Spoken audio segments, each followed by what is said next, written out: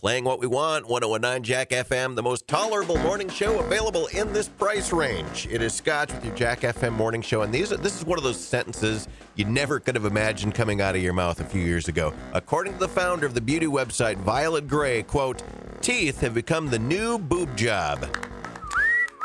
What does that mean? Show us your boobs. Really nice, shiny, pearly white teeth are more in fashion now than they ever been. So people are dropping the big bucks, throwing out buku dinero to make their teeth look great. Americans spent $9 billion on oral care products last year. And a big reason for all that is all of the video calling that we're doing, where our teeth are front and center. Our teeth are on full display. I've got bad teeth. I'll level with you. I don't have the most straight teeth, so Zoom calling and FaceTiming, that sort of stuff sort of makes me uncomfortable because I feel like your teeth are just, look at me, front and center on those things. And so you're seeing more people with veneers and getting caps and getting their teeth straightened and that sort of thing. So nice teeth are the new fake boobs. How do you like that? Well, what do you know about that? What else have I got for you this morning? How about this one? Signs that you're at a bad pizza place. It's pretty tough to screw up pizza. Pizza is like the greatest food in the world, but sometimes you get pizza that's so-so. These are ways to know that you're in a bad pizza place. Number one, it's super cheap. Some places will opt for quantity over quality, which is fine. Just know that you're probably not getting the best pizza if you're getting the all-you-can-eat pizza buffet. The crust looks too pale.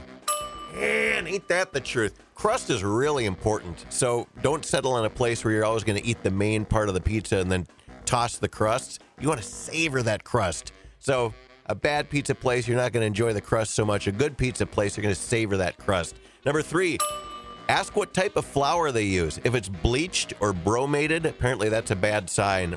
Potassium bromate is a food additive that they use to make crust rise, and it's banned in some countries because it's a possible carcinogen that could cause cancer. Number four, the place caters to the drunk food crowd. Ninja pizza. Ninja pizza? Pizza that vanish quickly without trace. Yo, Mikey, toss me a ninja slice. Places that tend to crank out as much cheap pizza as possible because drunk people don't care. Drunk people just want to eat a lot. Finally, their plain cheese slice isn't any good. If their base pizza isn't any good, no amount of toppings are going to make it great. Doesn't matter how much you pile on top of it. So those are the signs you're at a bad pizza place. Wise man say forgiveness is divine, but never pay full price for late pizza. I gotta get a new route. I think Crocs are like the ugliest shoes. I understand that they're comfortable. I see a lot of people wearing them, so I know that they're comfortable. But we are buying a ridiculous amount of Crocs. They just reported sales were up 64% in the first three months of this year. You mean those rubber buckets you wear on your feet? Yeah. 64%. And that big growth came after 2020, where they also had record sales because obviously people are choosing more comfortable shoes over more attractive shoes now. This is quite a change from 2014 when a lot of the late night hosts were making fun about the dismal sales that Crocs were experiencing. This is Conan O'Brien talking about the company having financial issues. Crocs are in the news. The Crocs company is in such financial trouble, they're closing dozens of stores. I just told you that a major American company is closing. Euphoria from the audience. That's the happiest I've seen a crowd. Really? Crocs are gone? Apparently they're having financial trouble and they're starting to close stores. Yeah. Of course, there's another idea that might help them out. Stop making Crocs. That's what they should do. Well, laugh if you will, but there is no end in sight for the ongoing love affair between Crocs, the maker of the often mocked foam clog, and comfort-seeking consumers. Sales surged to $460 million. And they're now saying it expects revenue for the year to increase between 40 and 50% for the rest of the year. So congratulations, Crocs. Way to make a comeback. Oh no. Good morning to you. It is Scotch with some beaver news. Nice beaver.